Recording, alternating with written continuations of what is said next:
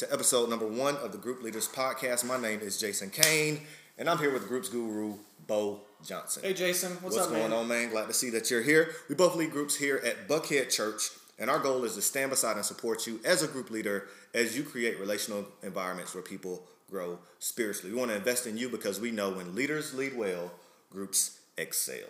That's awesome. Yeah. Did you come up with that? On my own. On my way home. Get it, bro. Man, it's amazing what happens in Atlanta traffic when you turn your radio on.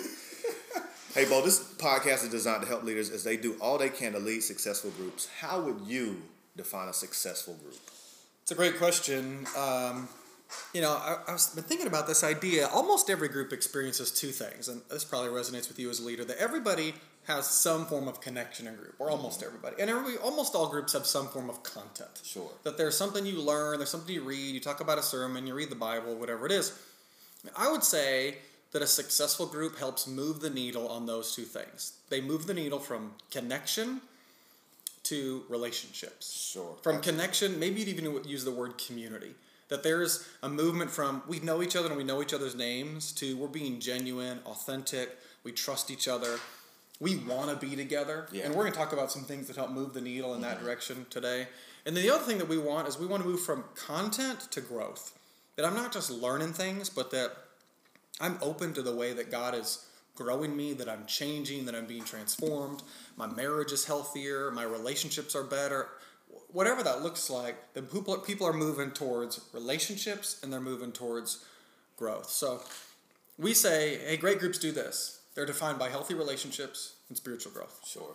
So very simply and plainly, that's what you would say. Healthy relationships that lead to spiritual growth. That's right. Yeah. About a year or so ago at our 6 Atlanta campuses, we conducted a survey with people who had been in groups throughout the years just to find out what made a group successful. During that survey, we discovered 3 things that make a group successful. Would you share those with us? Sure. So this was super interesting to us. We surveyed about 1,000 people who had been in group, and then some of them chose to come back to group and some didn't. Okay. And we said, well, what's the difference between those two groups and what they experienced? I'm going to answer your question, but first let me tell you what they didn't experience. Okay. Because we thought, hey, this will be great. We'll be able to answer the question we get most often from group leaders, which is, what content should I study? That's right. People are always wanting to know, what should I study next? Or they're wanting to know, what do I do with a difficult group member? That's a different podcast episode. I'll tune in for that one. So we thought, well, we'll just compare. What groups, what studies lead to the most, relationally connected and growing groups? And you know what we found? What did we find? There was no common denominator. Really? Whether groups did Bible studies or book studies or video studies, if they did podcast studies, if they did the whole gamut of different types of studies, there was no statistically significant difference in those groups. So the content didn't make people content. Ooh. We say it this way. It's the material is almost immaterial. Okay, makes sense. So whatever you study doesn't necessarily make a difference. You need to study something, but the different types of studies didn't yield deeper groups, more satisfied groups, safer groups, whatever that was. But we did find 3 really, really interesting common denominators about these great groups. All right, tell us about the first one. All right, so the first common denominator of these groups is that they had fun together. Fun. They had fun. Okay, makes sense. It does make sense, and it's surprising how basic that is, isn't it? It doesn't sound very spiritual. Not at all.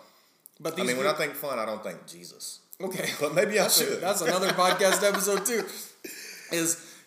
These groups were finding some way to create chemistry, to create that thing that just happens with people that you're like, I like these people. Right. I want to come back to these people. Right. So going to group didn't feel like a task that they were trying to complete. They were looking forward to it. Good. And awesome. it reminds me of that quote that people don't really remember what you said, but they remember how you made them feel. Nice. And there was some of these groups hadn't met for years when we surveyed them, and they said, I remember how that group made me feel, that it was fun. Yeah. And I've been thinking about this idea of what does fun really mean? Well, okay, as a group really is a group of people that have something in common. Sure. PTA, your HOA, whatever your political party, your sports fan, you have something in common. Yeah. And having fun just gives you a common memory. In fact, you might think about it this way. Fun actually opens you up emotionally. When you're laughing, when you're doing something enjoyable, you trust those people more. Absolutely. This is part of a little bit of an insider secret tip, is this is why churches try to get you laughing or open up early on. I love that. In a church service is because when you're open emotionally, you're more likely to be open intellectually. So you're more likely to be able to be real, think critically, engage. Yeah. So fun isn't necessarily particularly an end, but it's a means to an end.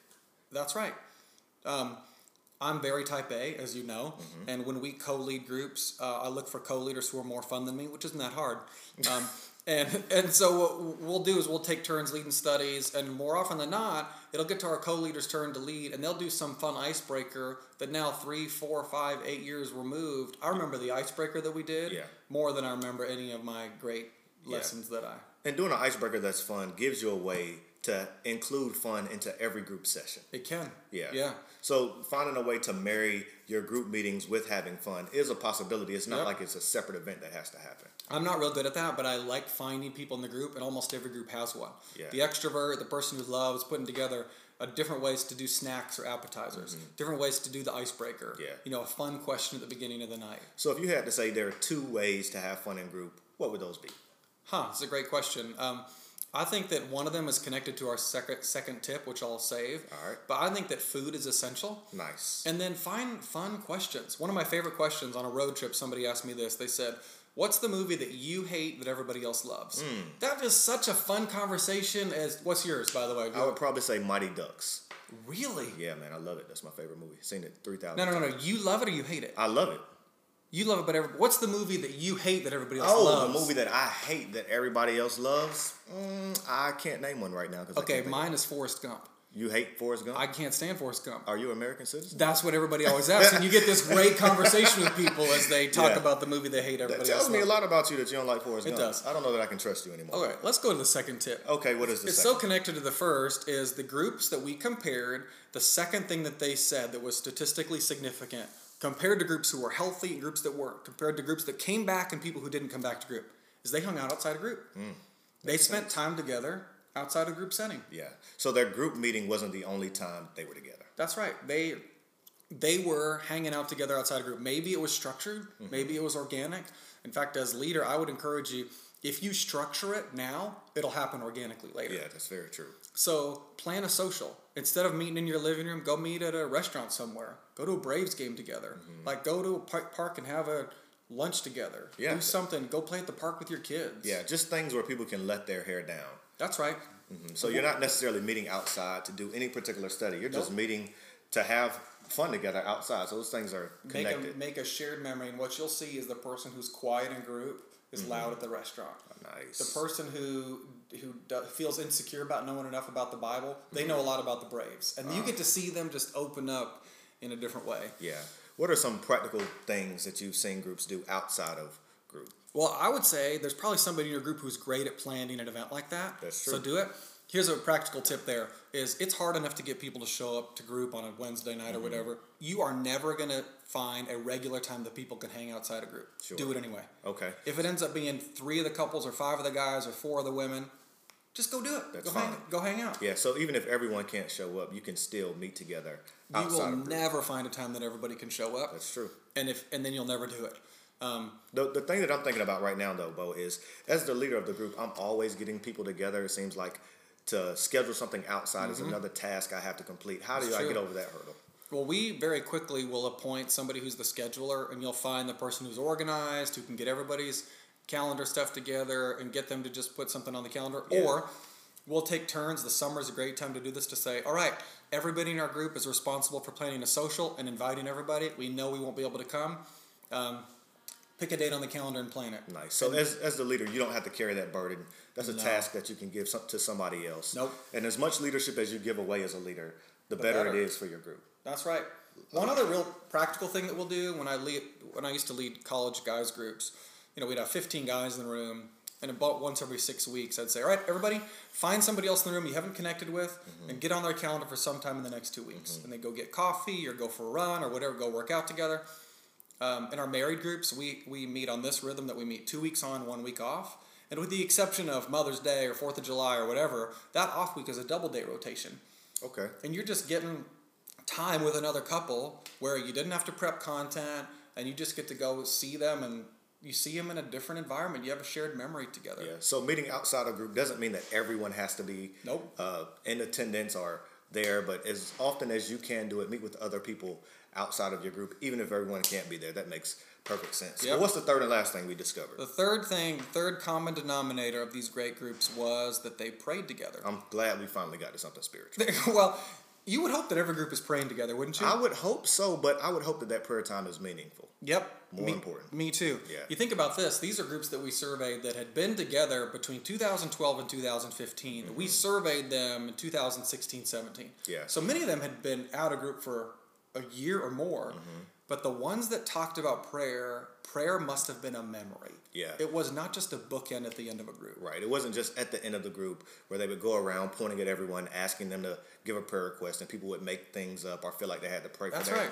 Aunt Sally's cat, Mr. Puppins. Mr. Puppins. Yeah. I don't even know who Mr. Puppins poor is. kitty. Anyway. Well, true confession for me as a leader is more often than not, if I'm not disciplined, all of a sudden it's 9 o'clock and we've been having a discussion and I'm like, oh, we need to pray. Yeah. So I'll just say, let me just quick pray. Yeah. So you can get out and get back to your babysitter or get home or whatever it is because I want to end on time. So the groups that are talking about praying, they're talking about a memory of prayer, like I said, and they're praying with purpose. Sure. They're talking about more than just, hey, my kid has the flu, or hey, I got to get an oil change. Yeah, they're praying about meaningful, significant things in their lives. That's Perhaps a job change that they may be going through. That's or, some illness that they may have, or maybe a couple's going through infertility, or whatever the case may be. They're talking about things that are much deeper than just what happens at the end of a group. That's right. What are some practical things you can do to get people prepared or in a posture or get ready to pray? Well, there's so much we could say about this, and praying in group is very challenging because people don't feel comfortable praying out loud. Sure. So I think a couple things. One, give people advance warning that you're going to pray. In fact, send a text message on Thursday to say, hey, this Sunday at group, we want to know the big thing that you're praying about. So they can be thinking, so you're not putting them on the spot. Sure. And then mix it up. Sometimes pray at the beginning of group. You go around and do a check-in on everybody. What can we pray for you about? You'll find that might take an hour, and maybe it should have taken an hour. Right. At the end of group, if you're going to pray, set an alarm. If your group ends at 9, set an alarm for 8:45 so that you make sure you're going to have enough time. And then divide up. Have 2 couples go over here and 2 couples go over there. Or have the men and the women in your group split up. If you're in a married group, have the men go to the basement and the ladies stay upstairs. Mix up who's in the room when you're praying. And then follow up. Yeah. Follow up about what people shared. And even if it was something small, you following up about it says, I can trust you with something bigger. I love it. And then as the leader, I just encourage you to go first. Is be willing to share something real that's going on with you. You think about moving towards genuine. What's genuine? It's my hopes, my fears, things I'm worried about, the things that aren't going well, that I'm willing to share some of those things communicates to the group. I trust you. Absolutely. And trust comes from people who can be trusted. Sure. So I'm willing then to trust you with more when you've trusted me with something. One of the things that a group of mine did in the past is we wrote down our prayer requests, and as God answered them or as they came to a conclusion, we would write that down, that God had answered that prayer, just to really see movement and progress from God moving in our lives. We think that there is something spiritual that happens in our group. There is something connective that happens in our group. And by writing those prayer requests down and the answers to those prayers, we got to watch God move in one another's lives, which was an amazing thing. Your prayer requests don't always have to be connected to what you just studied. You finish the study and you're talking about finances. Not everybody's prayer request has to be around finances. It can just be what's going on and what's real for you. Sure. So group leaders, Bo and I, we definitely get to work with many of you, and we want to hear what you're doing in your group around prayer, around having fun, and around spending time together outside of group. We'd love to hear from you, so you can email either of us. We want to share your stories. We want to hear about how God is moving in your groups, and we love doing this podcast, and we want to hear your feedback. Bo, you have anything else to say?